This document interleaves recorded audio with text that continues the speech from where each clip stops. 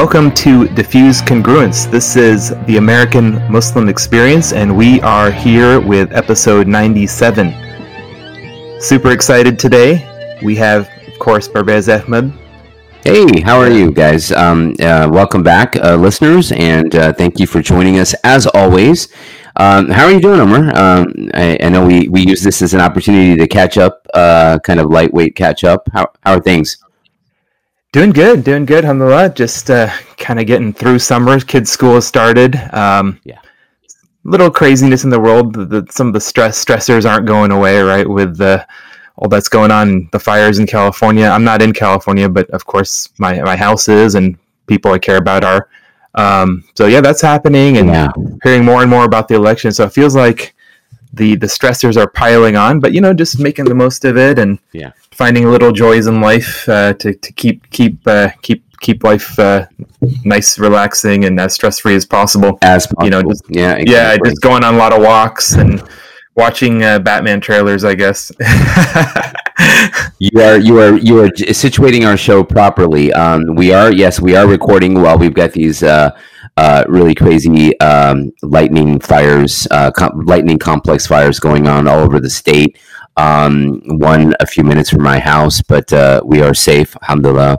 And like you said, just trying to keep sane, juggling all the various stressors in life in general, let alone during this kind of, obviously with the pardon the expression, hellscape that 2020 has turned into. But I guess it's timely that we also are talking about stressors and dealing with stress because of the person we're going to be speaking with today, Omar. Yeah, Dr. Amer Rahimullah. We're really happy to have Amer on the show. We've known Amer, of course, outside of work for quite some time as well. But I myself didn't know about all the really interesting area of expertise that he dabbles in. Amer is a clinical consultant at Lucid Lane, which is a startup he'll be talking about, very relevant to the topic at hand today, which is addiction. And Dr. Amer Rahimullah is a clinical assistant professor at Stanford University School of Medicine and director of the Addiction Medicine Consultant Service at Stanford Hospital. So we're going to be talking a lot about addiction as expertise today, given all the stressors that are happening in the world right now. Amer is board certified in addiction medicine, internal medicine, and he completed his training at Stanford University School of Medicine and his internal medicine training at the University of Illinois College of Medicine. So as I said, his specialization is opioid and benzodiazepine. I don't even know how to say that. Tapers. You're going to have to educate us on the right pronunciation. It's fine. None of us know how to say it. But okay. We call them benzos. Okay, benzos and treating substance use disorders in residential and outpatient programs, as well as inpatient and office-based settings. So Amer, welcome. Super interesting to talk about this very important, although not as much talked about topic. So really important and interesting to dive into that. Thanks for having me. Yeah, and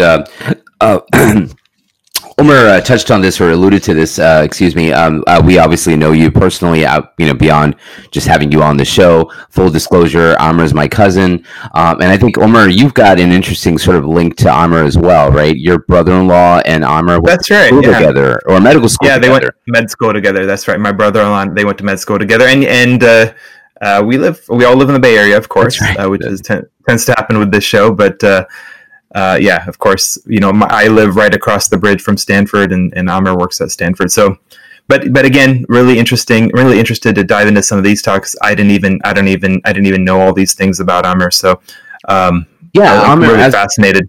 Yeah, for sure, absolutely. And as we often like to do, Amer, I guess tell us a little bit about yourself. Obviously we heard University of Illinois being mentioned there. You are originally from Chicago, Illinois. Maybe talk a little bit about your background, and then we can get into your professional life. Sure, absolutely. So, born and raised in the Chicagoland area. We moved out here a couple years ago to the Bay Area, California, to pursue some extra training in addiction medicine. and he started working at Stanford. Loved the weather and the work I was doing out here, and I stayed on to launch an addiction consult service at Stanford Hospital. Addiction consult services are a way of intervening and increasing access to addiction treatment in the hospital setting. So, for example, we have a drug overdose epidemic. You'll have things like drug courts, because people with addictions commonly get arrested for things or have run-ins with the law. So they'll have drug courts where they'll have treatment associated with these, felonies or charges that people get. So it's this concept of intervening where there's a large population of drug addicts and people with alcohol problems. Same thing with the hospital. People with addictions also have a higher prevalence of a higher incidence of hospitalization. So by intervening at the hospital level, we're able to intervene on a large concentrated population of people with addiction. So we go in and we talk to people in the hospital who have a medical consequence of their addiction. And this is, crystal meth, heroin, alcohol, cannabis issues as well. So psychiatric complications of their addiction or medical complications of their addiction. And they're really in a more reachable and teachable moment. Just like, after they have a legal consequence with the drug courts, they're in a much more reachable and teachable moment. So in the hospital, we come in and we'll do a brief intervention, get their family involved, get them started on treatment, therapy, medications, and then link them to ongoing treatment. So it's a really new kind of model, but it's being rapidly increasing all over the country to address. So it's the idea of they've kind of hit this low, and you're trying to leverage that low point and make into a turnaround moment, right? Absolutely. A lot of our patients are just going on about their business. Some of them have been thinking about stopping drugs and alcohol for some time.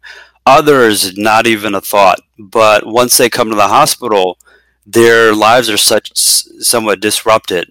And now they are in the hospital, away from drugs and alcohol, minds clearing up a little bit, and in some sort of pain and suffering from their medical consequence. So now they're a little bit more teachable, reachable, frustrated, sick and tired of being sick and tired. Then we come in, enter us, and we start to have a real collaborative, patient-centered discussion and go from there. I just wanted to ask one relevant question before we get too much into the specifics, because I'm curious how someone from a Thank you. That was my question. Exactly. Yeah. How does some typically Chicago Muslim Americans like yourself end up as internal medicine, family doctors, whatever? How did you get into an area that maybe is I don't want to say taboo, but not spoken of? Certainly definitely in the Muslim community, right? And we'll get into that too, about the idea of it not being talked about. But how did you find this area, and how did it connect with you? That's a good question. So, I got a lot of reasons why I got into this field, and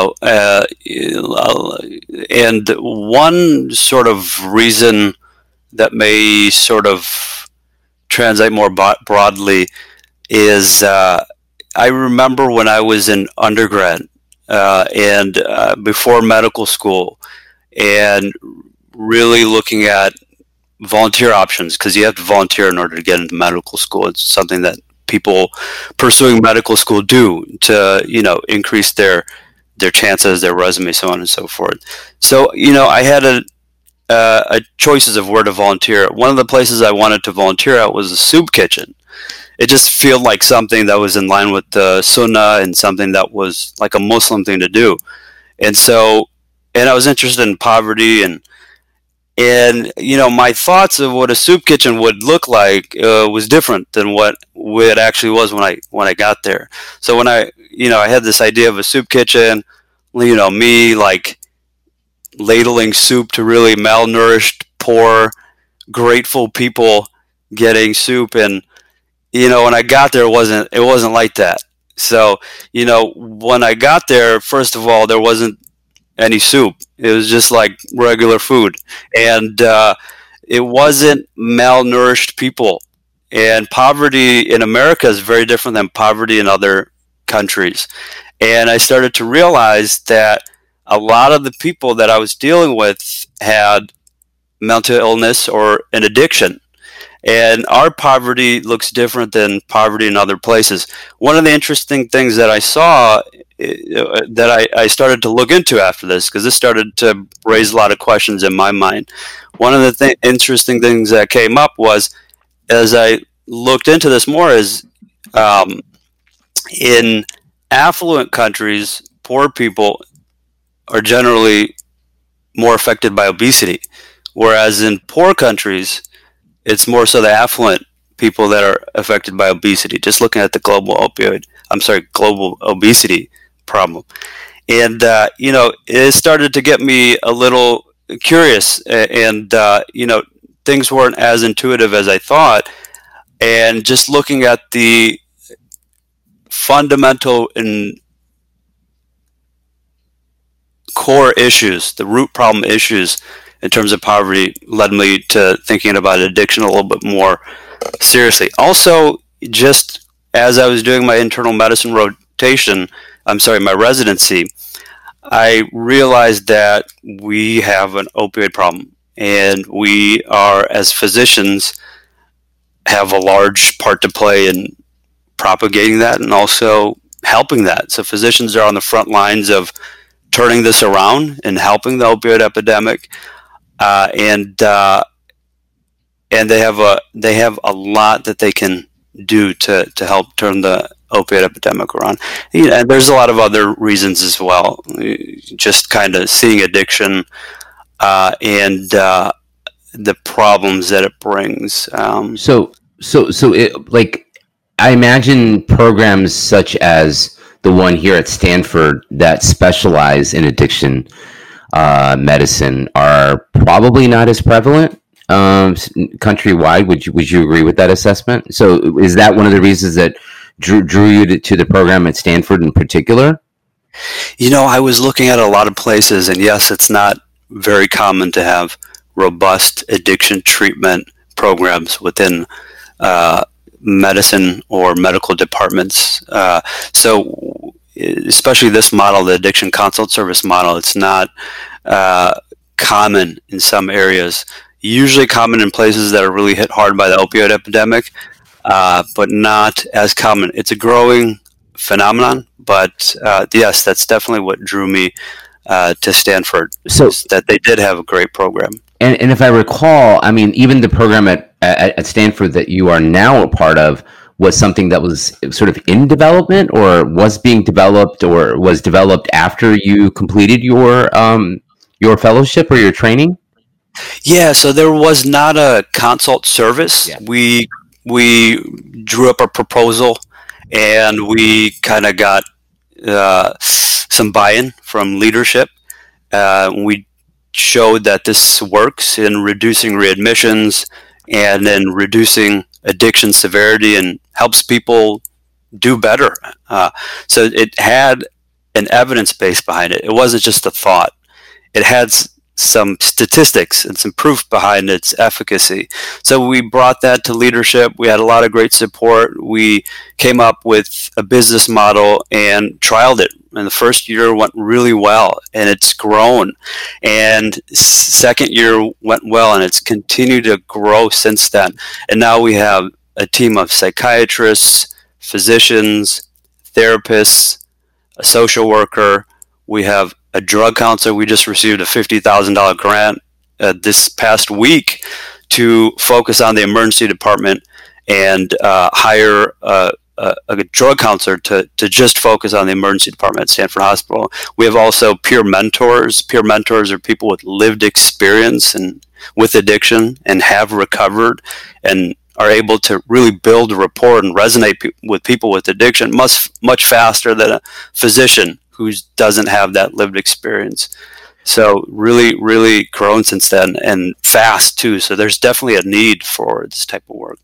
It's interesting. You talk about the poor. You alluded to the poor versus the rich, and the different effects of on obesity. But I think of Stanford as like the ultimate the ultimate privileged place, right? We know Palo Alto is a very, very, very wealthy place. The Bay Area is wealthy, and I guess the preconceived notion that maybe some people have is that, oh, you're not going to have a lot of problems of those type at Stanford, right, or in the area, and why would they need a school there? Maybe they just got funding and that's why. But maybe you could help us break some of those myths about addiction in the privileged class versus the underprivileged class. Why is it not on the East Bay and so forth? That's not just a funding issue in terms of Stanford.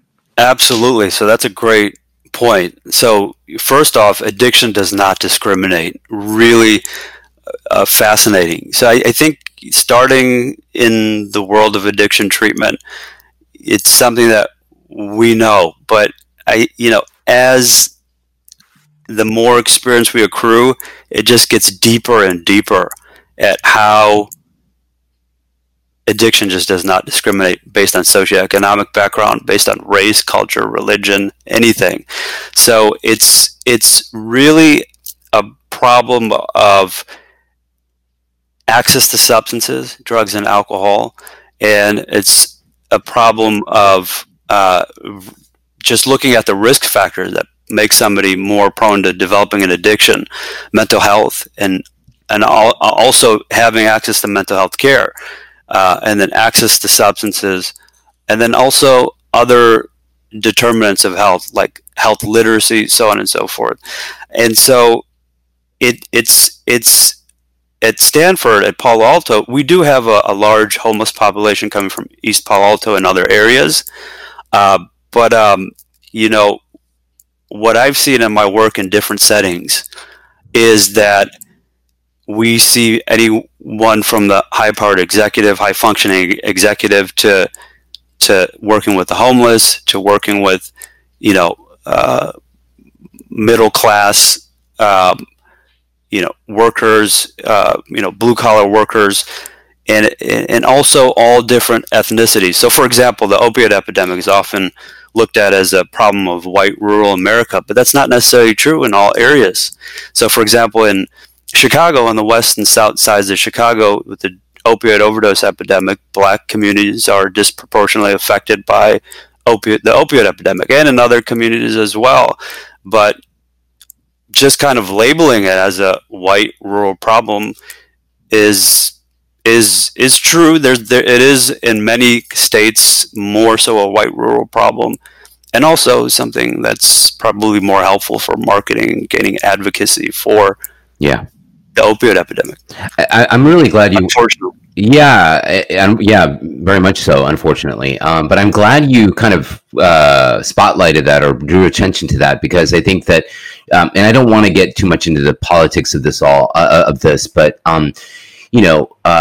the last point you made about the opioid crisis being largely seen as a white rural problem is one of the arguments that people used, or not arguments, but one of the things that people call attention to, because drug addiction as a aggregate or as a on a macro level has ravaged communities of color disproportionately through the 90s, with the crack epidemic in the inner cities. That was largely a drug problem or a drug issue that, as I said, disproportionately ravaged communities of color, and the black community in particular.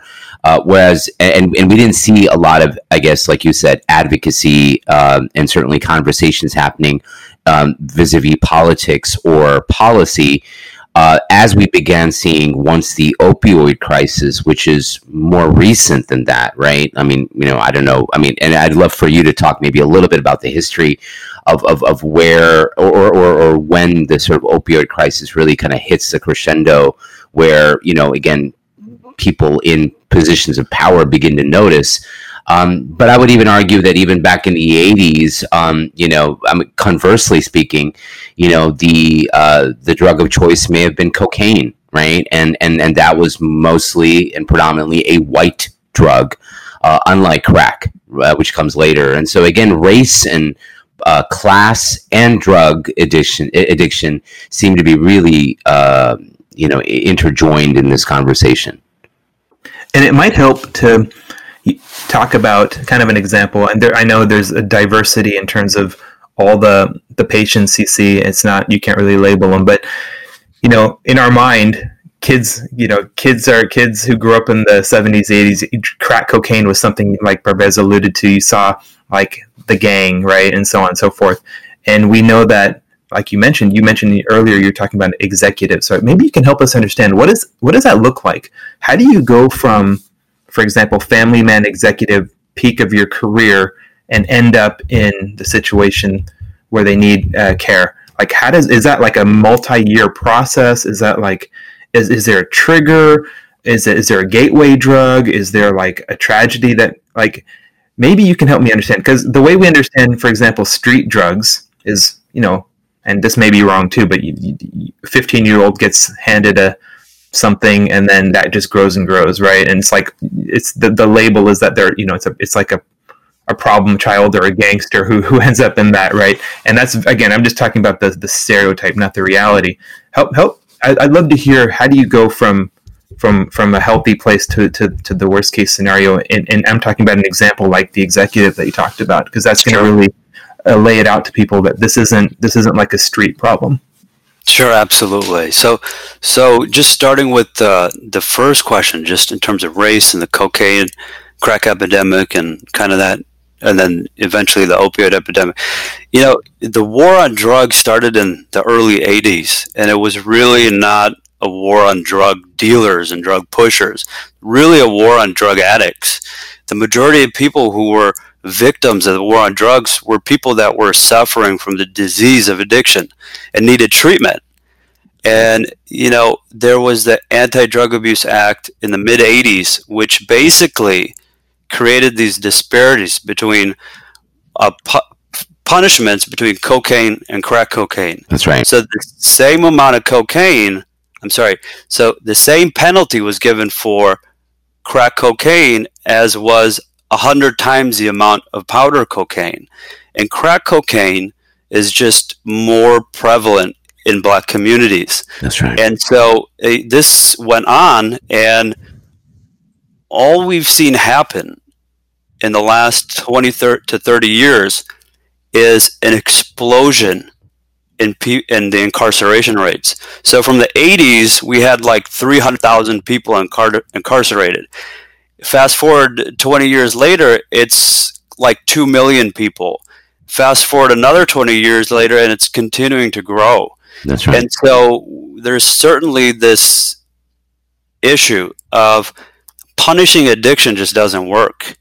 It just doesn't. And then finally, Obama put in place the Fair Sentencing Act, which kind of then leveled this again. So it kind of undid all of this, these disparities between cocaine and crack cocaine, which, by the way, when we look at the statistics, it proved true. More Black people were incarcerated due to this act than people of other races.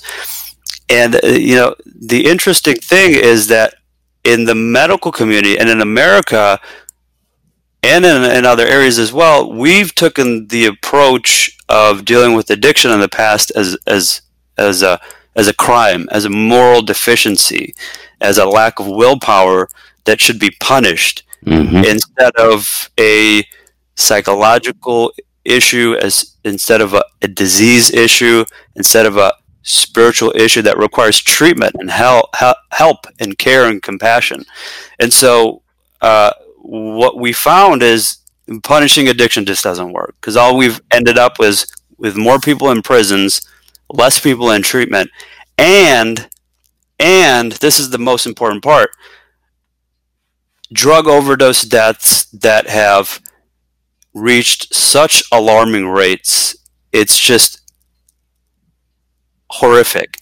So even our last numbers in 2019, so drug overdose deaths have continuously increased each year.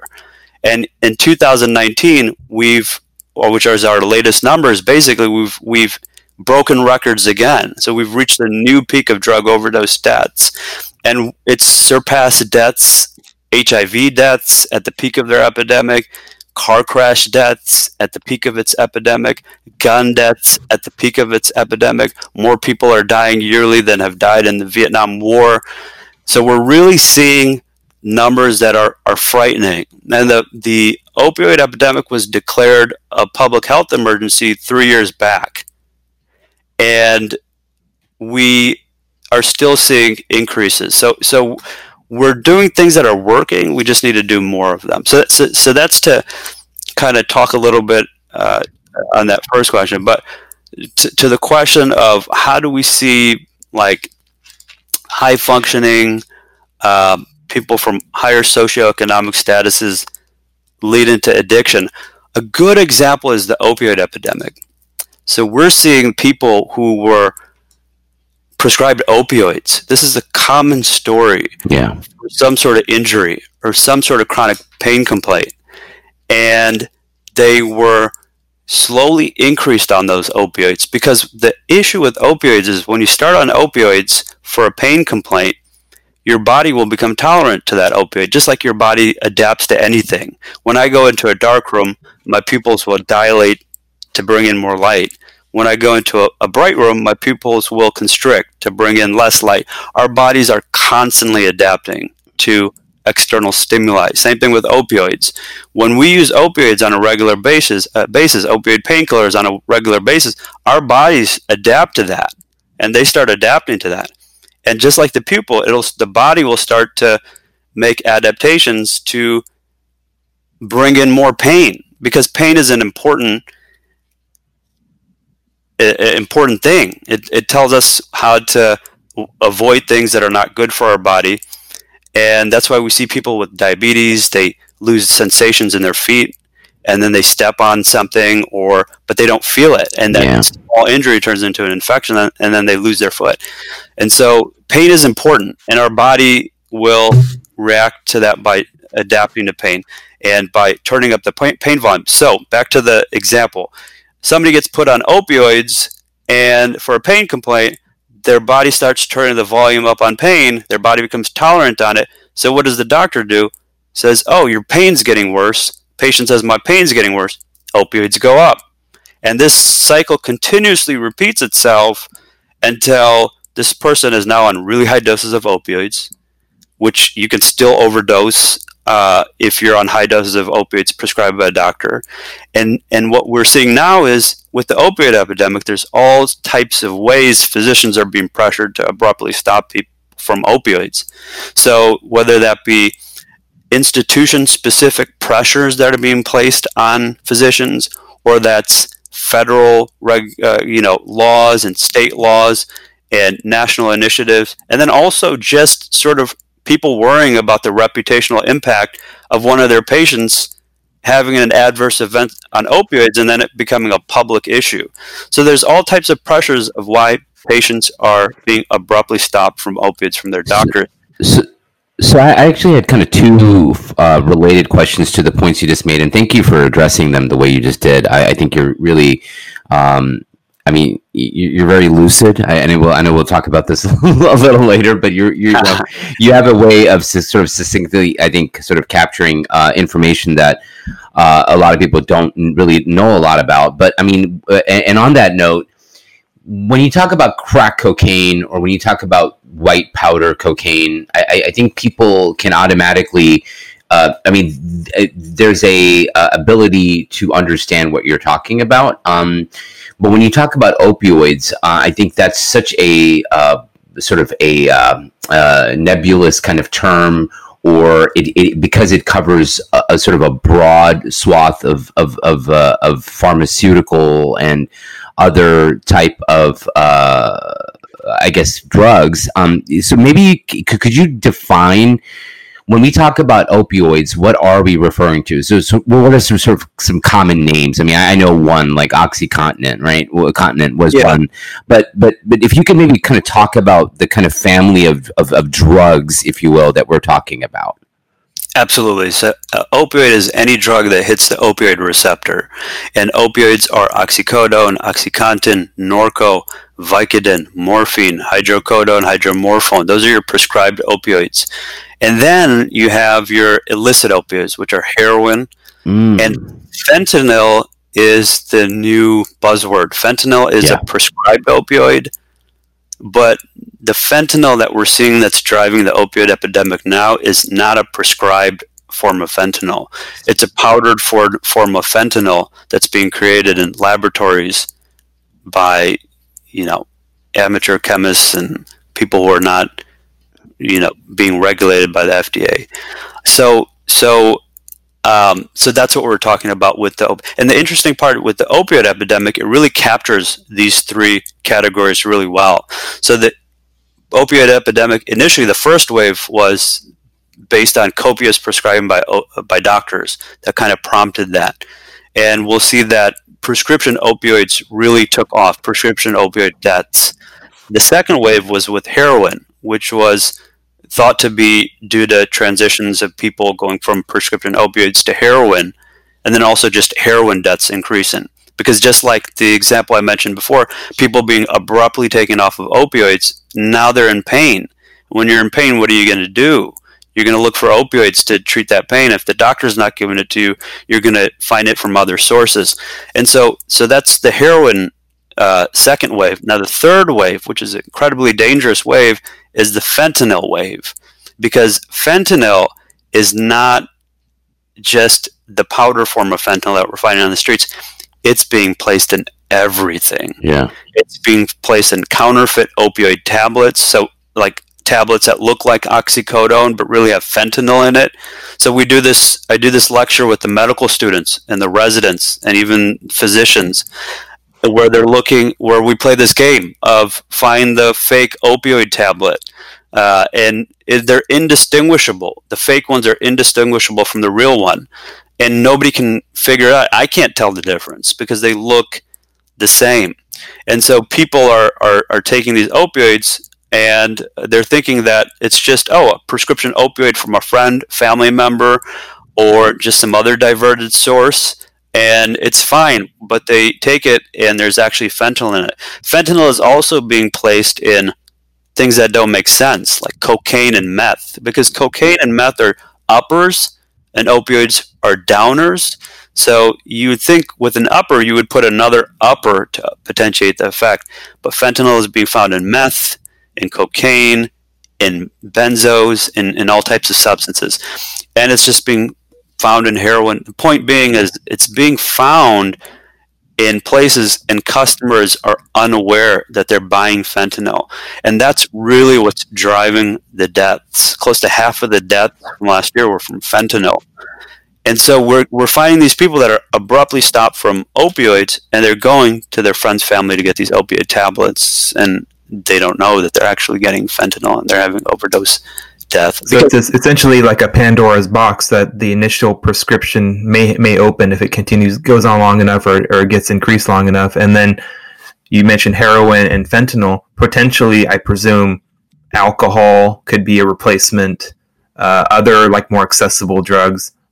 Maybe you could talk a little about that alcoholism coming from the initial, the opioid use that gets taken away from the doctor, and then I'd love to hear your thoughts on marijuana too. Like, do you consider that a dangerous, like, is there a danger to that, or now that it's legal, is it something that we can just relax about and say, oh, it's all good? I think, I definitely want to have a conversation around marijuana, one, because of the legalization, and just the sort of kind of ubiquity in terms of that particular drug. But I guess, to Omar's point, maybe talking a little bit about the kind of process that a addict will generally go through, like assuming that they're beginning with one of these three, like you said, you've got the what begins as a prescription in the first case. In the second case, you're seeing, like you said, the kind of increases of heroin use, and then finally fentanyl. But to that first point, in terms of prescription use, I would recommend listeners. There's actually a great, I think it was a two-parter segment that John Oliver's show, HBO show, did on the opioid crisis, and one of the things he talks about is the role that big pharma played, at least initially, in terms of the outbreak, in terms of the pressures that it was placing on doctors to actually prescribe these drugs to begin with. Yeah, I just want to exactly like piggybacking off the whole idea of the process, like Pervez is asking about, like what happens? The doctor says, "Sorry, I'm not giving you anymore." Right at that point, you're at a junction, right? You could either stop, or find something illegal, or find something legal, or break down, right? So that's kind of what I'm really curious about, is what happens at that moment, and what are the safe, good alternatives, good things that could happen, and what's like the dangerous, right? And on that same note, again, like going back to the question of like sort of now that the medical community itself is responding to this, like what complicit, like was there some level of what's the word I'm looking for? Like how complicit was the medical community itself in terms of sort of exacerbating this problem because of the pressures, either implicitly or explicitly, to prescribe these drugs to begin with? Absolutely. So pharmaceutical companies are under a lot of fire, and there's a lot of lawsuits being waged against pharmaceutical companies, specifically because of the methods they use to market and advertise and push these opioids. They start to look like tactics that a drug dealer would use. That's In right. other words, Yeah. pharmaceutical companies are under fire because of the way that the risks of opioids were minimized. Mm-hmm. And it's not necessarily solely the fault of the pharmaceutical companies. There's a lot of factors at play of prompting and precipitating the opioid epidemic. Sure. It was a lack of information that doctors had initially. There was really poor data that we were operating out of that reassured us that opioids were safe and not as addictive as we would have intuitively thought maybe 20, 30 years ago. And so there's certainly a push for that. And also the methods pharmaceutical companies use to target doctors to get opioids out in the community were not fair and not safe and not ethical. And so that's why we're seeing a lot of these lawsuits win. And I think that's going to be important to bring balance back to this. Now, it very much harkens back to the sort of tobacco industry, right? I mean, it was only when you had like sort of the big litigation that took place that where that crisis sort of comes to, and obviously it's not something that's concluded, but where awareness increases and then you begin to find out about the kinds of marketing tactics, et cetera, that big tobacco was using. And I think we're kind of seeing similar things occurring now. I think, like you said, because of litigation, against some of these big pharmaceutical companies. But I kind of liked how you talked about, not only the unfair tactics, but, doctors themselves, physicians, then not only being targeted, maybe perhaps, like you said, unfairly, immorally, unethically by these big pharmaceutical companies, but also just the data wasn't there so that doctors could make informed decisions. And in the case of, big pharma, that data, even if it was available, maybe wasn't being made available to the medical community if pharmaceutical companies were already doing some trials and some studies around this to begin with, just like we saw with the tobacco industry back in the 90s or what have you. Absolutely. You'd see ads for tobacco in medical journals from decades ago, right, before the link to cancer was made, and then now we have cancer. So smoking is the number one preventable cause of death, and alcohol, by the way, is the number 3 preventable cause of death in the U.S. And so alcohol and drugs and nicotine and addiction in general is really something that is pervasive and a root cause of many issues. And we'll see people who, by the way, not everybody on opioids has an addiction. And I think that's something important to just put out there, that we see a lot of people that have pain and have been placed on opioids, and opioids help their pain. We also see a lot of people who are on opioids and it's not helpful for their pain. It's complicating their pain, but still not having an addiction. In other words, it's more the withdrawal from the opioids. It's more of the fact that opioids are kind of inducing more sensitivity to pain. That's an issue. And then we'll have a minority of people that are on opioids chronically that develop misuse and addiction. So it's not that opioids, being regularly on opioids, are equivalent to having an addiction. And I'll tell you, as an addiction doctor and addiction consult service, we are seeing a lot of patients where we're asked to evaluate somebody on opioids where it looks kind of strange. There's some red flags there. And we come in and we say, we do an evaluation, we talk to them, we talk to their family members, we talk to their outpatient doctors, and we say, this person is not currently meeting criteria for addiction and just needs more monitoring, more safe opioid prescribing, and some alternatives to pain other than opioids. And there's a whole bunch of alternatives to pain. What I do with Lucid Lane is that we're creating clinical programs that are addressing the opioid epidemic. So prevention of the opioid epidemic, we're working with surgeons and surgery centers to promote monitoring of opioids. And so, yeah, talk a little. Give us the background on Lucid Lane. Well, I feel like you mentioned. Sorry, I don't mean to keep kind of putting in like putting a pin in the conversation, because I want to keep track of all these pins in these conversations. But I wanted to make sure, like Omar, you asked, I think, a very poignant question. I wanted to make sure that we address that. Going back to the idea of the process, right? Like take us through the trajectory of. I mean, we understand. Got it. I think for the most part, the trajectory of someone, who comes in, they're involved in a car accident, they need a painkiller, they are put on these prescription opioids to manage pain.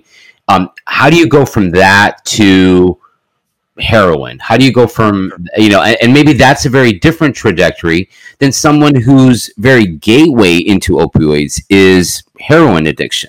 Right. Mm-hmm. Yeah. So maybe talk a little bit about these kind of disparate kind of and the legal, not just heroin, but like the legal. Well, that's what I mean, right? More accessible pathways, right? Absolutely. So what we find is that when people who develop an addiction will enter into their drug and alcohol use for several different reasons.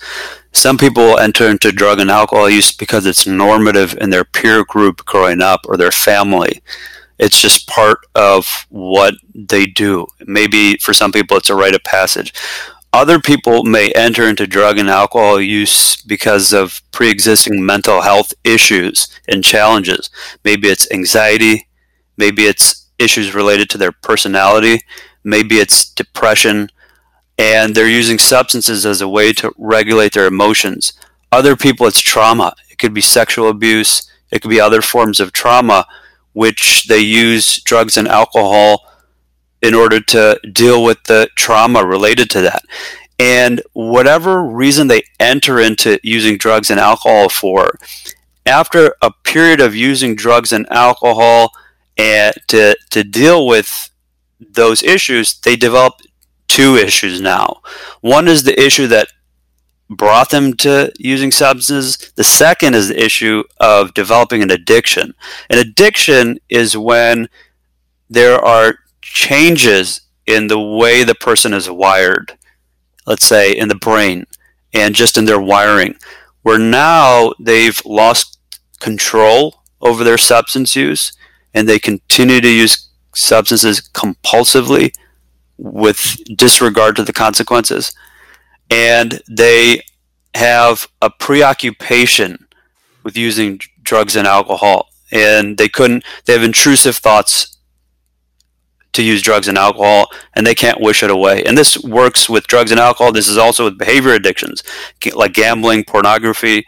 It all operates the same way, in the sense that if you're waking up every day and you're swearing off your substance or your behavior, and you end up using it, chances are you may have a problem with addiction. If you've developed a really severe consequence, like an ultimatum from a spouse, like if you do use this again, I'm going to leave. Or if you have some other issue, like you have a medical consequence that if you continue to use, you're facing more death or some severe medical consequence, and you continue to use, chances are you have an addiction.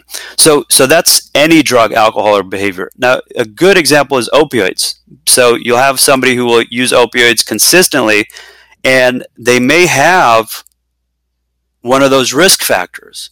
Drugs and alcohol they have access to it, or it's normal for them. They may have mental health challenges. They may have a history of trauma. And so, or they may just have a makeup. It doesn't necessarily have to be those things. I was going to ask. Have a makeup that they're just more prone to developing and progressing from just casual or recreational drug and alcohol use towards more of a compulsive and addictive use. Yeah. And so whatever that makeup is, it doesn't matter if that's the lawyer, the doctor, the academic, the high-functioning executive, the soccer mom, the grad student, and then also it's like the construction worker, the taxi driver. It really doesn't matter at that point. It's just more those components. It just sometimes we see higher rates of mental illness in certain areas. Sometimes we see a drug and alcohol use being more prevalent in certain socioeconomic statuses. Drug and alcohol use being more accessible or accepted. Common, yeah. Accepted, yeah, exactly. Accepted in certain communities or certain locations or certain cities, so on and so forth. And that's why you'll see, like, let's say you go to South Africa or you go to another country, they'll have different drugs that they have problems with because access is important. And that's why we have an opioid epidemic and another country doesn't. They'll have some other epidemic in substances. And this is country by country. This is state by state. This is city by city. Mm-hmm. Some cities will have more of a meth problem. Some people will have more of an opioid problem. Some people will have more of an alcohol problem. Well, actually, alcohol is kind of more ubiquitous, but that's another story. So then you see it's not necessarily an issue of race, religion, culture, class. It's more of an issue of these components, these risk factors, adding up in an individual or in a community. So, for example, Muslims. You would say Muslims don't have problems with addiction. These aren't your typical people who have a problem with addiction. American Muslims, but if you look at the risk factors, let's say, for example, cannabis, like it was brought up before. If you look at the risk factors for people using cannabis, you'll say, that's something that we see amongst Muslims. So then why wouldn't we have that issue? Why wouldn't we have issues with drugs and alcohol, which by the way we do.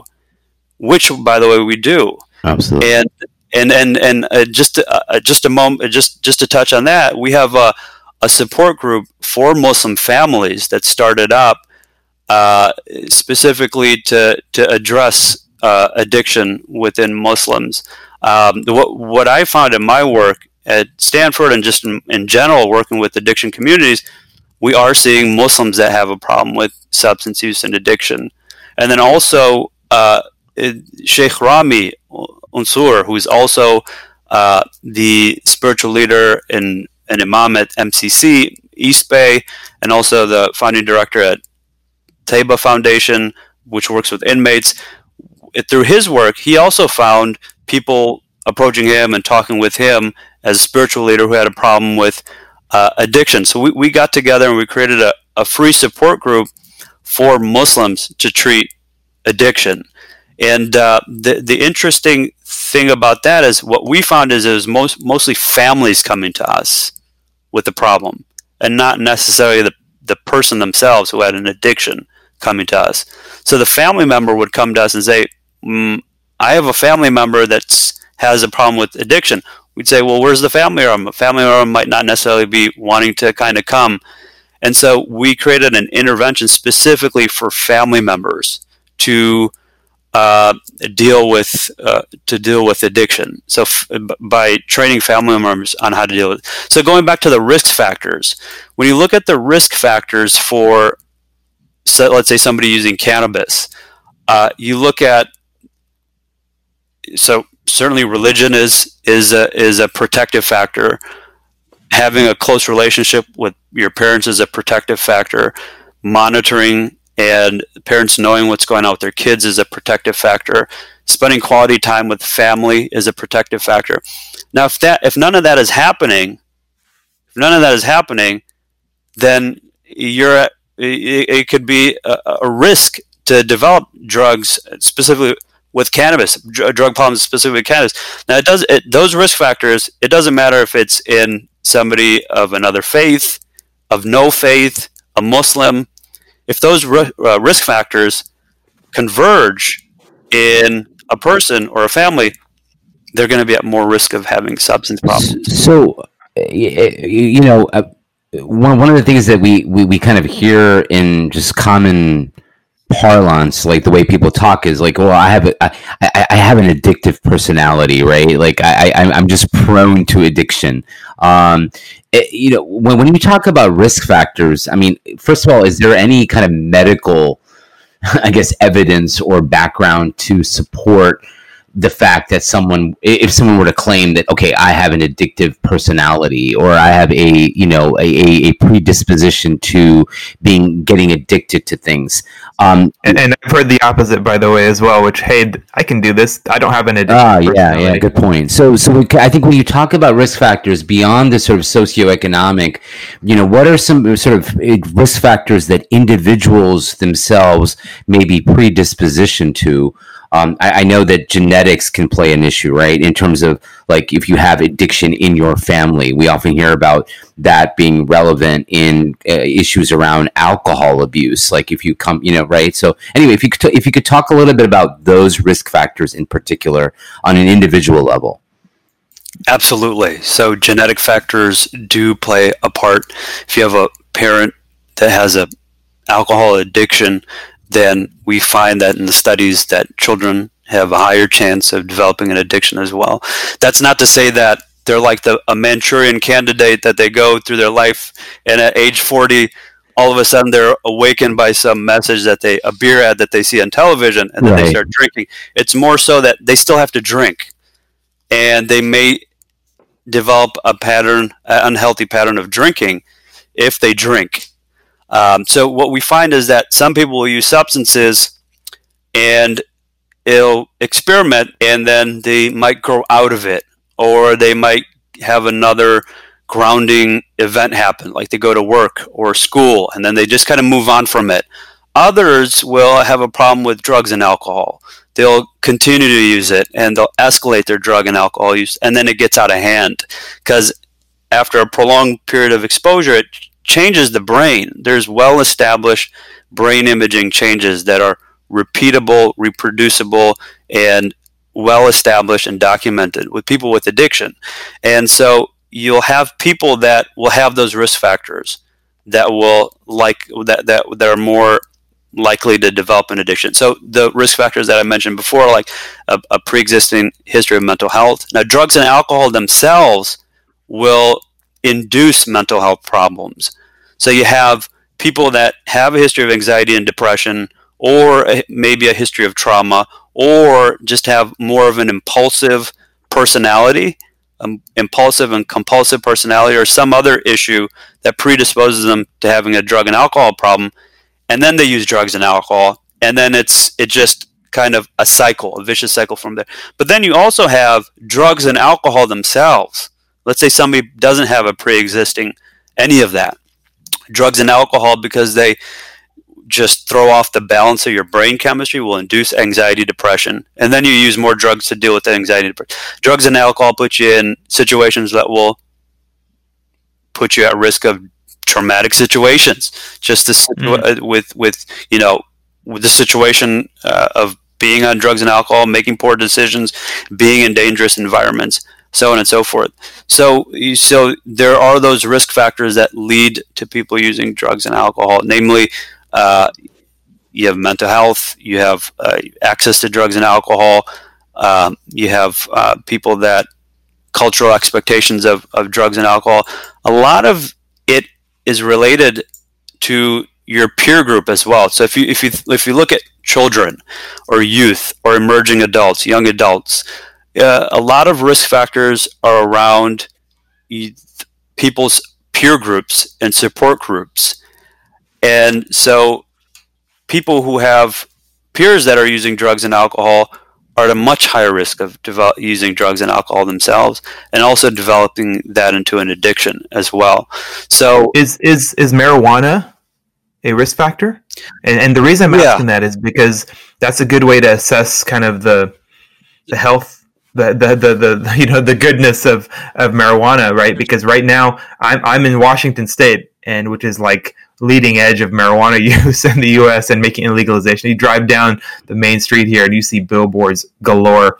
And we're here in California. And as a Democrat, you're kind of like asked to be legalization in a sense. It's kind of like that's kind of the on the Democratic side of things. Yeah, platform, exactly.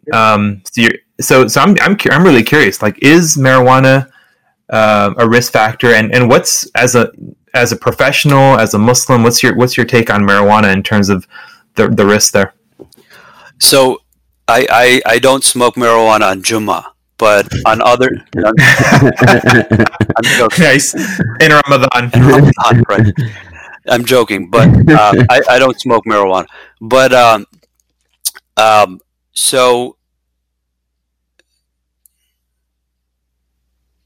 So there's two camps with cannabis. So the first camp is the gateway hypothesis. Yeah. Cannabis is a substance that will lead to other substances, and it will trigger something that will make you more prone to use harder substances, the gateway drug. The other camp is that there are pre-existing risk factors that exist that really make people prone to using drugs. And cannabis just happens to be the more accessible, more acceptable substance. So that generally is the first one that people will try, and then that will initiate or open the door to other substances. Really, the important factor here is that, is it the cannabis that does something, or is there something that precedes the cannabis? That's the issue that we should focus on. And those are certainly the risk factors that we talk about. And, a lot of the conversation is around cannabis, and the legalization of cannabis is around if it has some medical value to it, or if it is something that's safe, and if it's something that's an individual right that people should have the right to be able to choose if they want to use cannabis or not. Certainly from the perspective of, again, going back to punishing addiction and punishing drug crimes, I think there's some value to reassessing how severely we punish drugs in general, including cannabis, as opposed to providing treatment and other options to help people rehabilitate themselves. Now, there's cannabis, the cannabis plant, and then there's many chemicals that exist within the chemical plant. So there's THC, which is the chemical that gets you high, and then there's CBD, that is more of a natural chemical. I'm sorry, not more of a natural chemical. It is a natural chemical that's also found in cannabis. And CBD, pure CBD, shouldn't get you high. And so there is some suggestion of medical value, but there just needs to be more studies. It's in the infancy. Right. And we have to remember, with tobacco, with opioid, when we made fast decisions in the infancy of these substances, we're dealing with significant population level damage because we made too fast assumptions and conclusions based on these cannabis. And so CBD, specifically is being studied heavily for things like epilepsy, Parkinson's, and other disorders. And the only thing that's been FDA approved is CBD for epilepsy. Everything else is in the works. So it's really, we really have to reserve judgment and allow the scientists to do their research. And when we get conclusions, if there's a chemical out there that can help people and it's better than other chemicals that we have out there that are helping people now, then I think it's important for us to consider those chemicals.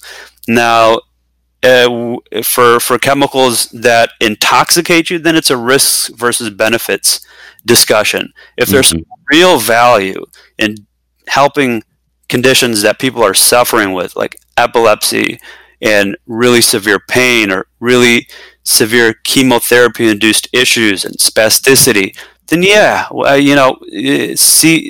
CBD or using other chemicals and taking it from the perspective of risks versus benefits is important. We can't just rule things out because cannabis has a bad reputation.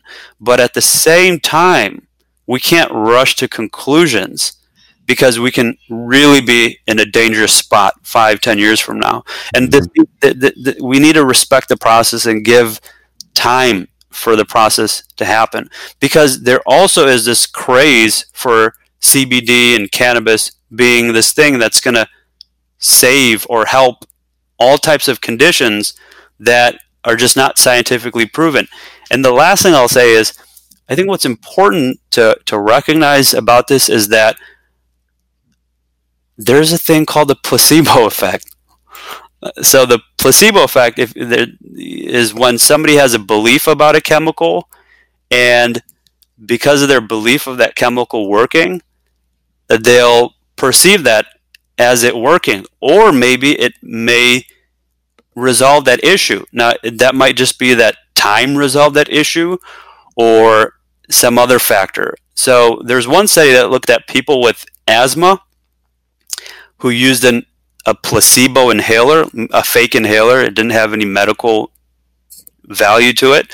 And they found that on breathing tests, objectively, it didn't do anything. But patients perceived benefit from it. They felt a perceived benefit from it. So because they took something and they had an expectation that it may help and a belief in it, and they felt that it provided them some relief. So I think that CBD has this sort of novelty aspect to it. It has some glamour to it. It's somewhat of a fad. And for desperate or vulnerable people, they might use something like this to help. And, if it didn't have any harms, what's the point? Who cares? Mm-hmm. But we are finding that CBD does interact with some medications. So the frustrating thing for doctors is that if I have you on a medication that's shown to be effective, and you're out there using some herbal medication or CBD that's interfering with the medication I'm giving you that might be necessary for your survival, that's really frustrating to have to approach. But it's understandable and should be met with compassion and education, but very frustrating. Yeah, it's really interesting. I'm holding on to the word you said of what's the preceding event, right? It's almost like, what's the motivation for someone to dabble in cannabis? I think that's right. Are they a college student just trying to have fun, or are they some 30-year-old who's can't deal with some issue that needs to be dealt with, like maybe a mental health issue or what have you, and they're using it as a Band-Aid, right? Yeah. So I think addressing the root cause and looking at what's the preceding, that definitely resonated. And kind of just in the interest of time, I do want to kind of talk about. Amir, if you could maybe address that part of it, and then we will kind of take the conversation and talk about some of the issues that we sort of put pins in earlier. So we'll come back to those. Yeah, I was just going to say exactly like the mental health and actually this, and even suicide, right? And then exactly, just kind of transitioning to those 2 points. Yeah. So there's definitely risk factors for using cannabis and for developing a problem with cannabis. So, for example, in young adults, parental expectations is one. So people who have children that are more involved in U.S. culture than their parents. Also, availability of educational materials, and also relationships with parents and family, religious involvement in terms of spirituality. All of those are protective factors or risk factors. And so those are important to know so that we can, if we don't have that going on with our families and our kids and our communities, naturally that we create that artificially through inserting that into our families, working on our relationships with our kids and our spouses and our parents, and also creating prevention programs within our communities. There's a really great model in Iceland where they just took all the protective factors and they minimized all the risk factors that we've been discussing, and they created that into a program, like an after-school program. So, which focused on increasing relationships with family members and optimizing those risk factors and decreasing those protective factors. I'm sorry, increasing the protective factors, reducing the risk factors. And then also, yes, dealing with your trauma in healthy ways, seeking mental health treatment, talking to a therapist, processing it, giving yourself a break and seeking help. And then for mental health, dealing with your mental health, anxiety, depression. There are medications out there. There are therapies out there. There is people that may have milder forms of anxiety and depression and may not feel comfortable going to a therapist, who could just benefit from some wellness and working on wellness and taking care of their mental health and their physical health. Specifically with COVID now, everybody's sort of affected with stress and anxiety. What are you seeing? Yeah, like, I mean, like, kind of in this kind of age of COVID now, like as a medical professional dealing specifically with addiction, and I guess more broadly with people coming to you who are addicted or are facing addiction due to some underlying mental health issue. What are you seeing? Kind of an exacerbation in particular areas in the age of COVID? And presumably these things compound, right? Because you have the economic stress, right. You have the social isolation. Yeah, I'm sort of putting that all together as an aggregate of the, when I say the age of COVID, yeah. Right, lockdowns, and not to mention anxiety and depression. You can't go to your church or your mosque. You can't go see your therapist in person. If you have maybe a family medical issue, it's maybe you have a medical issue that's causing pain that's being kicked down. The can is getting kicked down the road because you're hesitant to even go into a hospital, or anxiety and so on and so forth. Well, for a while there, you couldn't go for even elective options, right? I mean, hospitals and doctors' offices were closed for the earlier part of the lockdowns. For a lot of people, they didn't have access to elective procedures and being able to even just go to their doctor. But I guess, specifically talking about that within kind of where we find ourselves today. Absolutely, yeah. So the past few months. Yeah, there's so many factors that are leading to increase in mental health challenges and the decrease in mental health outcomes that we're seeing, increase in substance use, increase in addiction severity that we're seeing. And it all revolves around, what's well comprehensively put as the age of COVID, everything we're all dealing with. So isolation, sheltering in place. Some of our people are dealing with isolation. Now they're at home more with toxic environments, and then stress from that, as well as unemployment. Unemployment rates are high. So financial stress that comes with that, but also just having more time and that being unstructured time. And that's very stressful as well for many of my patients and many people that I'm seeing. And you couple that with a decrease in support, decrease in just family support, social support, being able to see your friends. And for people that were previously engaged in therapy, decreased in group therapy, individual therapy, as we're all trying to migrate to online forms of support. We have many people that were going to 12-step meetings previously that are no longer able to go to their 12-step meetings in person, and now we're having to find online substitutes for that.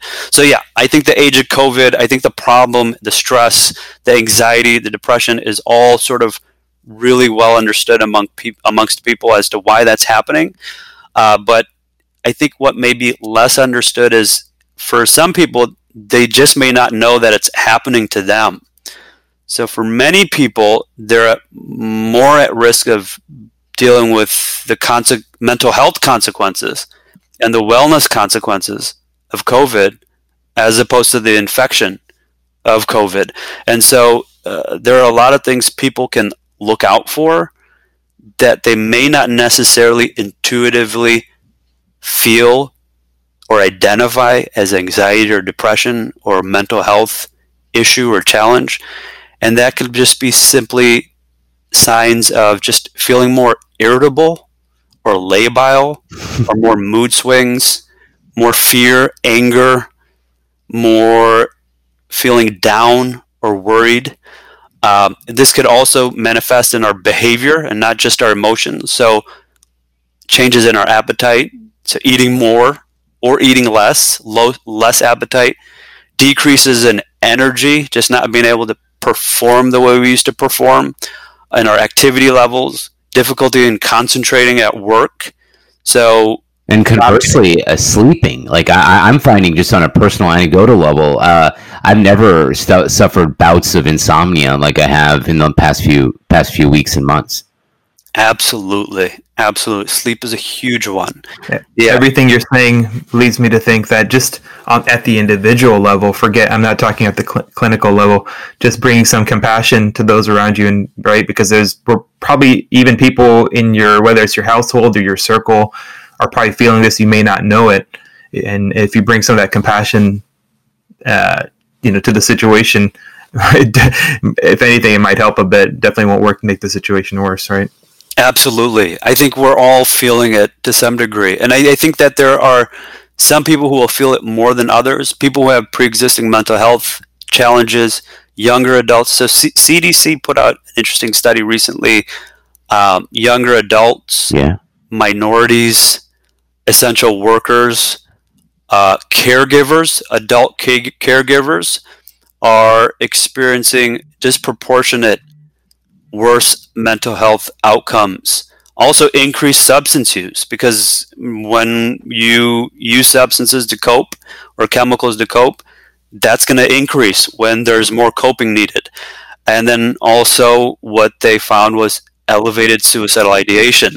So there may be certain people that are more at risk, not to diminish or minimize other groups that are outside of these mentioned groups, but to also recognize that if you are part of these groups, you may need to have a little bit more vigilance and monitoring of your own mental, emotional state.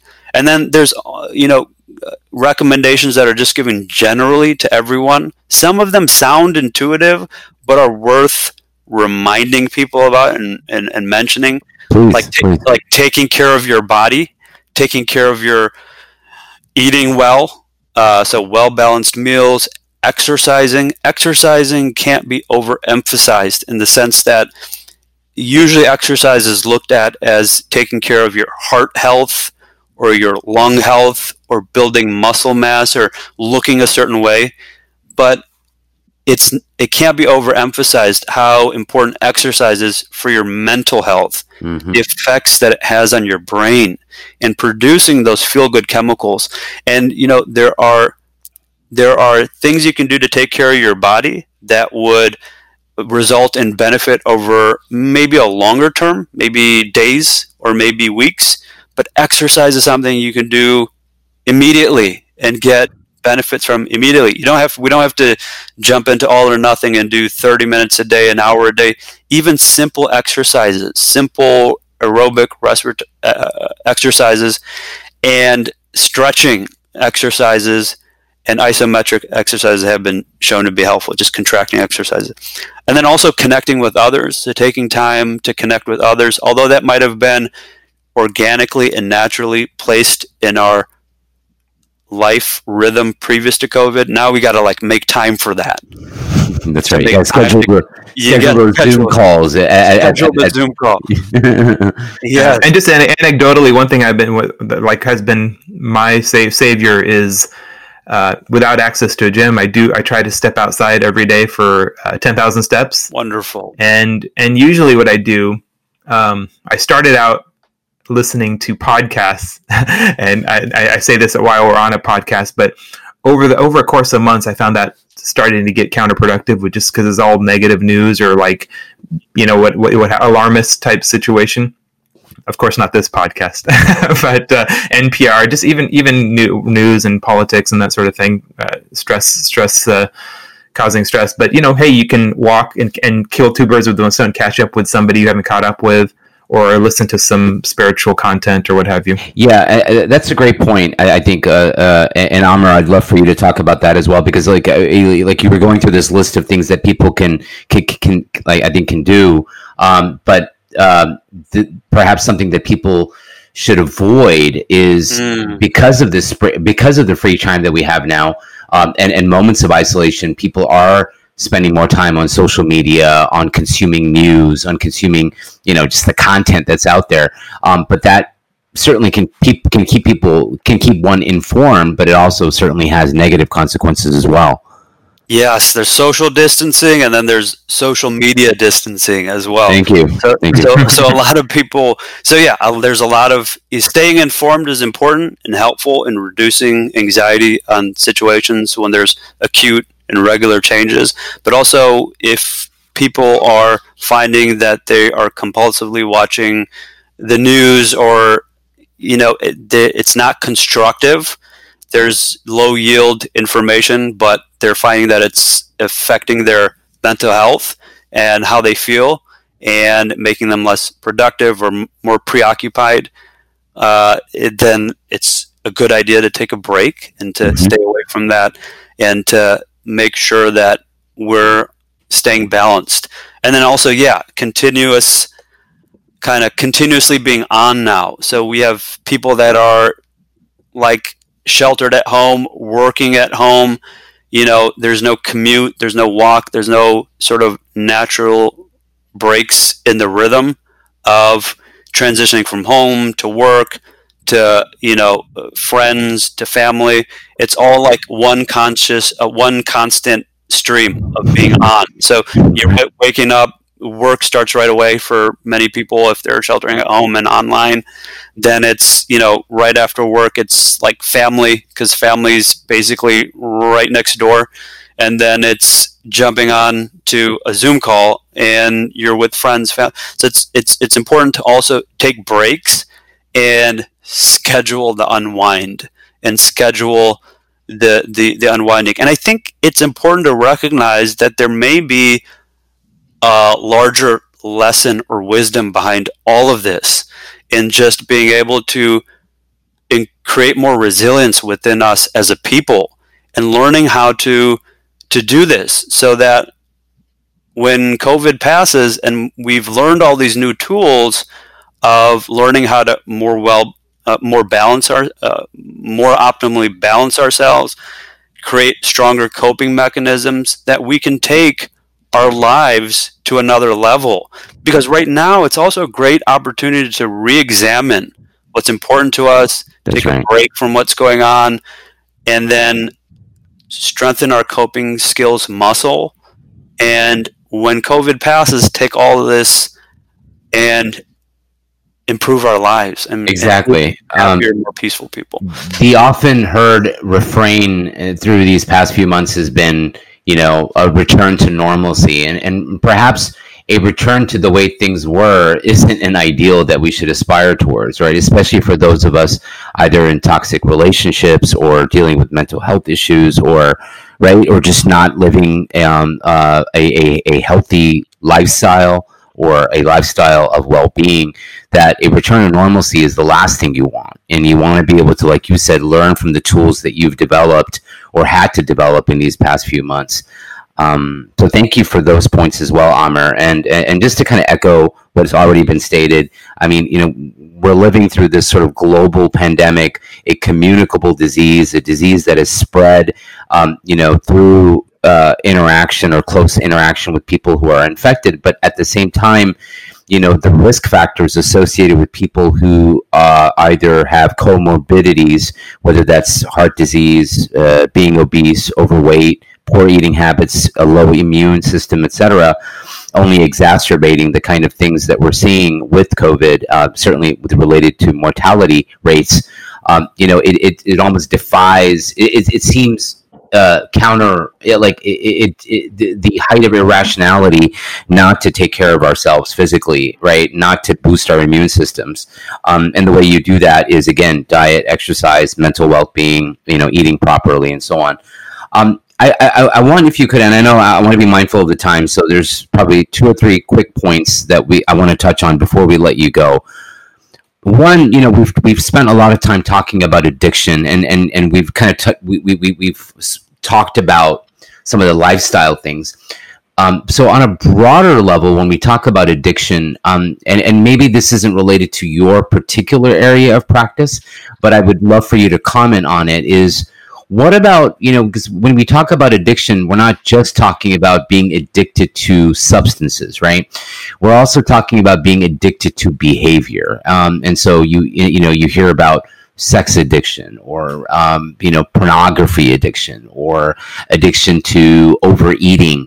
One, do you deal with that on a professional level? And if not, specifically, maybe kind of talk about where the medical community is around those issues, sort of non-substance related addiction.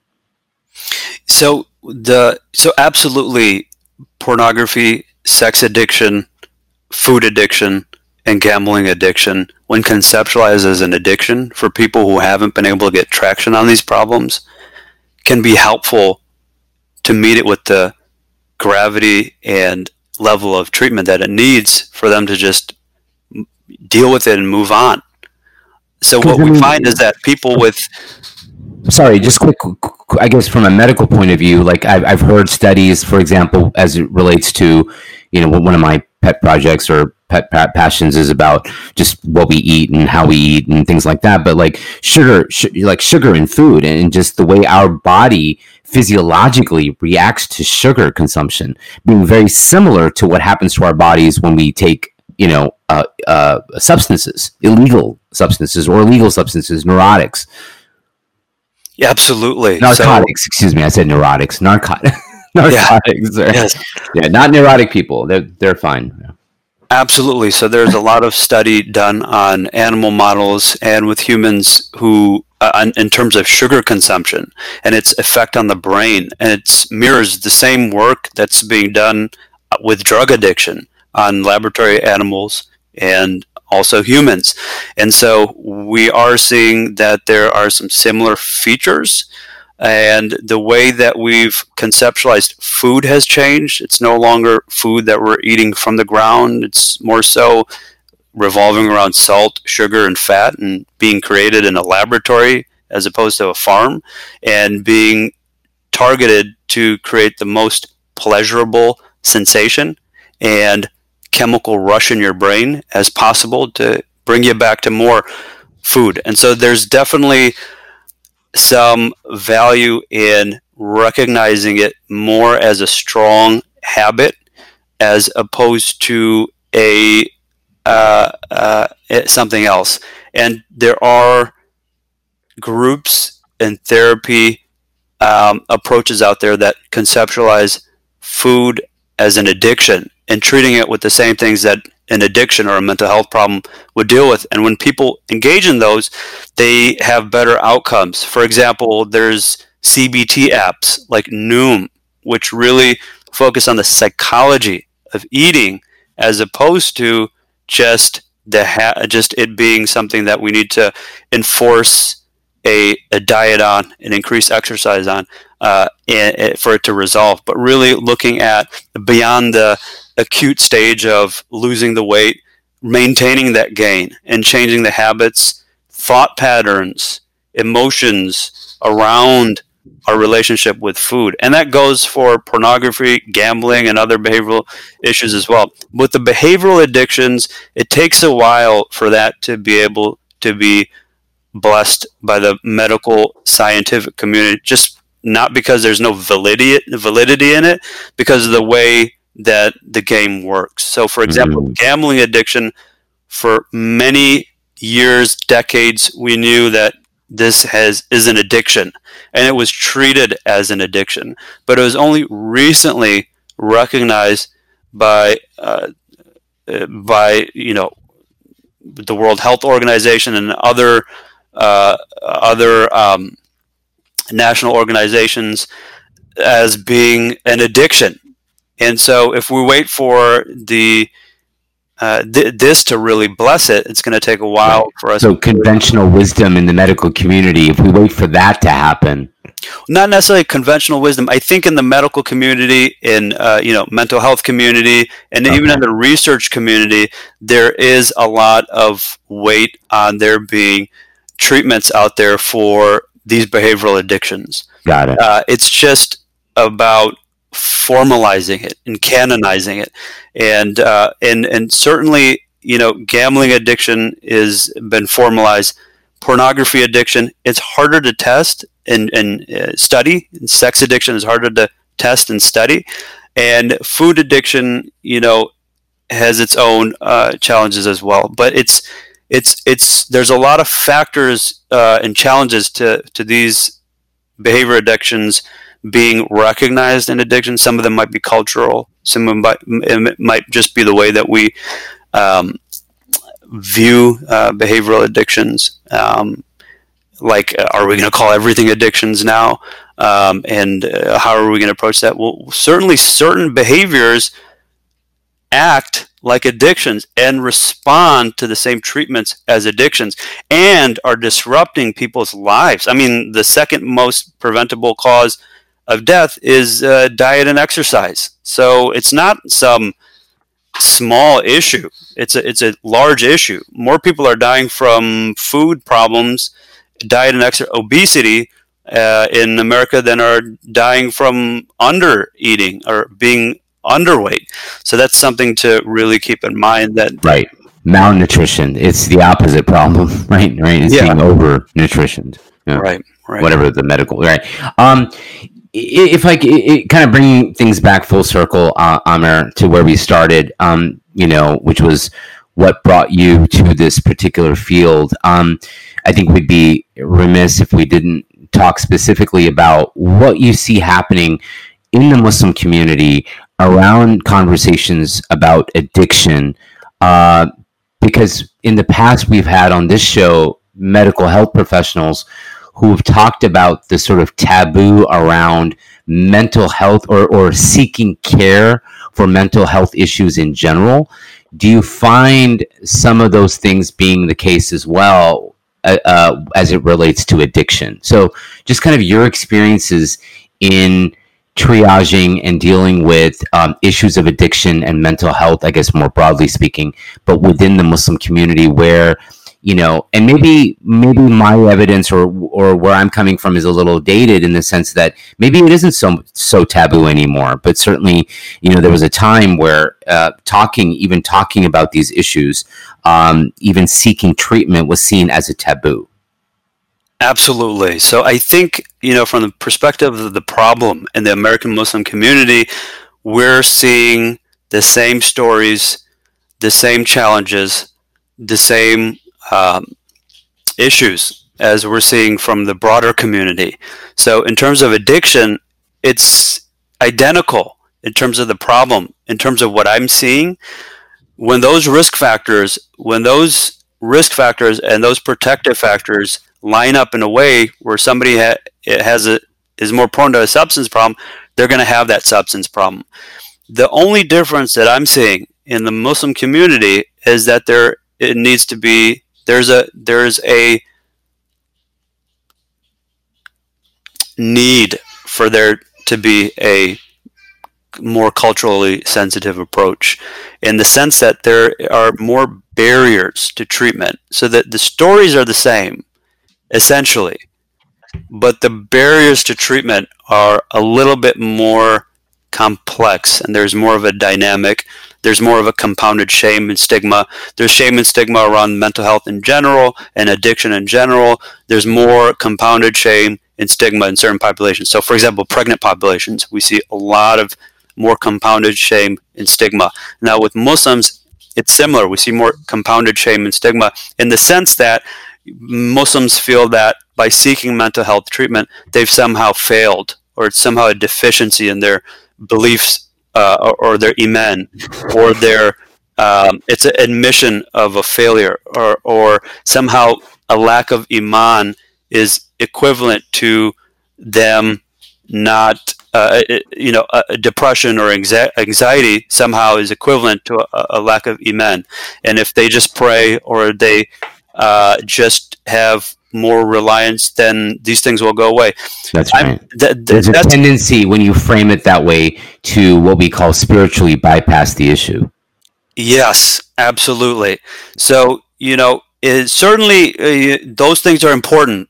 Prayer and religious exercises, spiritual exercises, those things are important. Don't want to diminish that at all.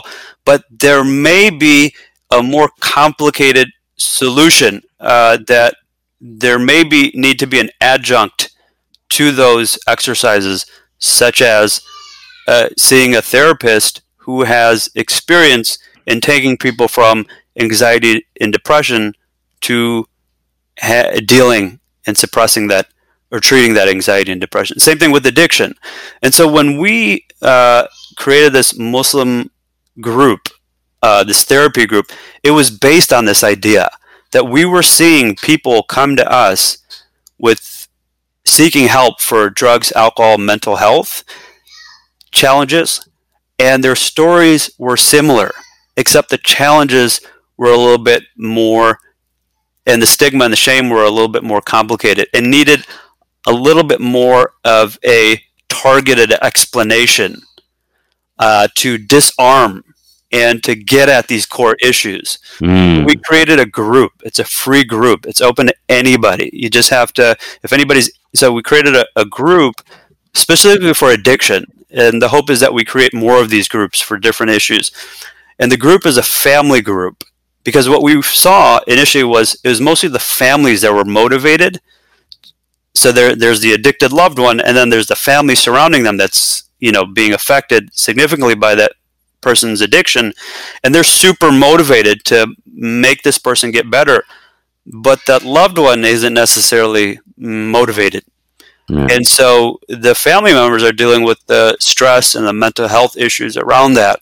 And so we created a group specifically for family members, and it was a collaboration between MCC, East Bay, the Khalil Center, the Muslim Mental Health Lab at Stanford, and we created a group. It's a free online group using a therapy or a training modality called CRAFT.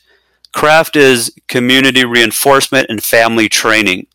CRAFT is a evidence-based intervention or an educational program that has been shown to be effective in helping families deal with the stress, improve their stress and emotional suffering during this sort of issue, but then also been shown to be effective in getting that loved one into treatment and getting the help that they need. So dealing with that. What was that acronym again? Community Reinforcement and Family Training, CRAFT. Okay. Yeah, and it's open to the group. Anybody's, welcome to join. I'll plug the email real quick. You can email Bay Area Intern at KhalilCenter.com. Bay Area Intern is all one word, no spaces, at Khalil Center, Khalil KHALIL Center.com. Email them if you're seeking help. Just let us know you need help, and we'll go from there. And so that's a free group every 2 weeks to help people who are dealing with addiction. Is that available to people outside of the Bay Area? I mean, obviously we have listeners who are beyond. Oh yeah, okay, absolutely. Anybody in America, anybody in the U.S., and we have people from all over the U.S. that are joining. Excellent. So that's super helpful. That's one resource. Any other resource that you think is important for people to know about specifically within the Muslim community? There's Khalil Center that is doing great work as well. So they are offering mental health therapy for the Muslim community specifically. And you mentioned you mentioned Sheikh Rami Ansur and his work with the Taiba Foundation. There is a connection that Sheikh Rami has also with the Khalil Center, correct? I believe so, yes. Okay. And then Dr. Rani Awad, who's his wife, is one of the people involved at the Khalil Center. Yes. Okay. So Khalil Center is another resource. And I know that has locations both, I think, here and in Chicago specifically. I mean, just talking about home for both of us. Yeah, Khalil. So California and Chicago, and then just kind of all over. I think they have places in New York and in many different states. I think they're in many different areas now. Yeah. Excellent. So then there was also, again, going back to the email that you mentioned, Bay Area intern at khalilcenter.com. Yes. .com or .org? I want to just make sure. .com. Okay, great. So thanks so much, Amer, for sharing everything and just helping us understand the issue of addiction a little more. Hopefully some of the tips you've given in terms of how we can address some of these things and resources will be helpful to some of our listeners. I know you're working on not just some of these projects, your projects close to your heart, but you're obviously busy with a full-time day job at Stanford, and then you're also doing a project called Lucid Lane. Just before we wrap, I wanted to give you a chance to talk about that as well. Absolutely. So what we're seeing is that stigma is an issue, privacy is an issue, and now with COVID, just transportation is an issue. So Lucid Lane is a teletherapy company that provides therapy. It's a Silicon Valley startup. It was started by Adnan Assar, who's the CEO and president, and he's a serial entrepreneur who's a co-founder of Livongo that was recently acquired within the last few weeks for $18.5 billion, one of the largest health acquisitions. Yeah, by Teladoc. Yeah, and he went on to start Lucid Lane, specifically for addressing 4 groups of people with general mental health challenges, people who are tapering off of opioids and benzodiazepines, and people with addiction, and then also people who are dealing with pain and are looking for therapy options, evidence-based therapy options for pain. So Lucid Lane, being a Silicon Valley startup, leverages tech-based solutions and provides a comprehensive solution for people who are fall in one of these 4 groups. And it's completely online and completely private. So it comes to you in your home online. And I think it's a really great option for the current situation, but also for communities where shame and stigma is the barrier to getting help, because it offers an option for people to, from the comfort of their home, from the privacy of their home, deal with and get some relief from their mental health challenges, get some guidance on how to deal with addiction, get some guidance on, I'm on opioids and benzos, I don't have an addiction, but I need help tapering off of these medications so that I can be healthy and helpful. And there's really not options out there for people trying to taper off of opioids and benzos that are easily accessible. So Lucid Lane is online. It's available all throughout the U.S. We have therapists in about 35 states. You can visit our website, lucidlane.com, and you can you can click on a button and talk to a counselor right away, or chat with a counselor. We're really trying to create something that's low threshold, works with stigma, and keeps privacy. The old ways of mental health treatment were you gotta fit into therapy, and if you're not able to fit into therapy, then you're just dismissed as not being serious about wanting treatment or therapy. The newer ways of mental health in our philosophy is that we need to create solutions that fit into people's lives. Yeah. And stigma exists, and it'll always exist. And we need to create solutions that are private, not solutions that require you to show up at a mental health facility and expose yourself. But solutions that you can engage with from the privacy of your room. Nobody needs to know, and you can deal with your issues and stress. For the time being, we have support groups that are free for people at Lucid Lane for addiction treatment, for benzo tapering, opioid tapering, for people who are dealing with pain complaints, and then also generally for mental health, for teachers that are dealing with stress of going back to school in this new context. We have free support groups for healthcare workers in COVID, for athletes, for people in pain. So all types of free support groups. So I'd urge you to get some help if you're dealing with a mental health problem, either through Lucid Lane, either through a faith-based specific group or organization, or either through some other option, because, we're all going through a lot of stress and difficulty during this time, and many of us deserve a break and need some help. So really give yourself a break. Thank you. And then, so with Lucid Lane specifically, beyond some of the free support groups, I imagine there are other therapies available that may have a cost associated with it. Is that generally covered by people's insurance? I mean, can you maybe talk a little bit? Yeah, absolutely. Yeah, thanks for asking. So yeah, we're covered by commercial insurances, Medicare, and then we also have a sliding fee schedule based on people's income. So we also offer that option as well. And then we just have free support groups as well for people who just either financially it's not something that's feasible, or they just kind of want one foot in and one foot out and want to maybe join privately with their camera off, with the audio off, and just kind of see what it's about, and get their feet wet.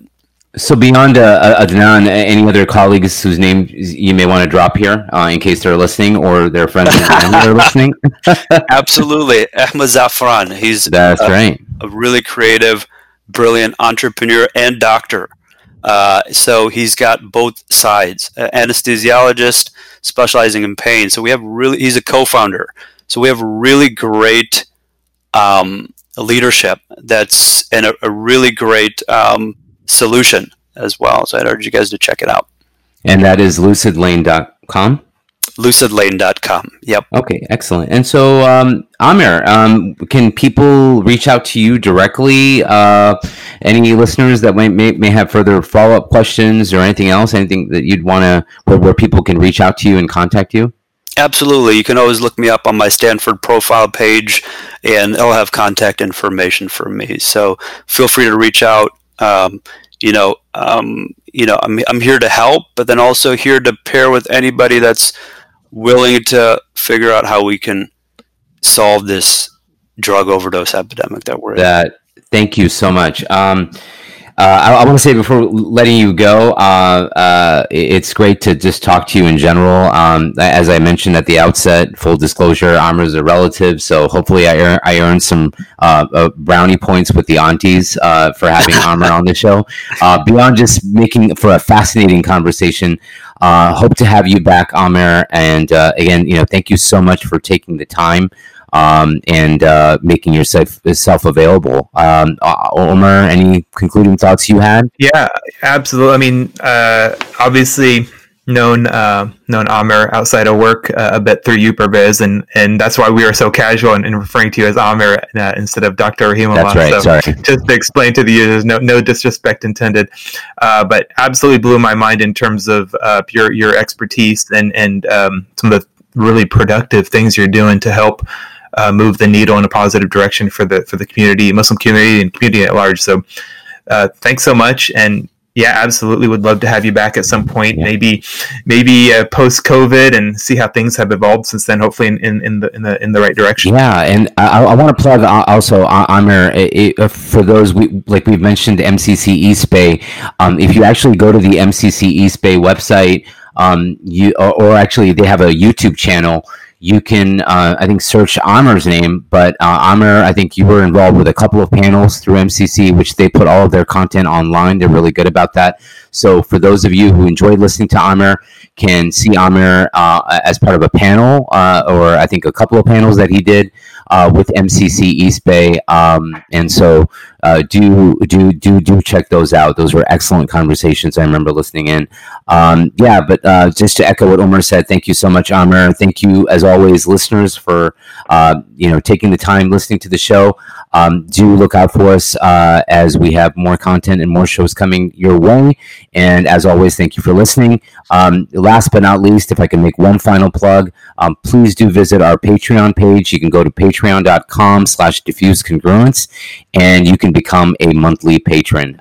Every little bit helps. And in that same vein, please do leave a comment, feedback, review. All of that helps us as well, getting the word out about the show. Thank you so much. We couldn't have done it without you, listeners. So thank you, as always, for joining us, and we look forward to having you on the next episode of Diffuse Congruence.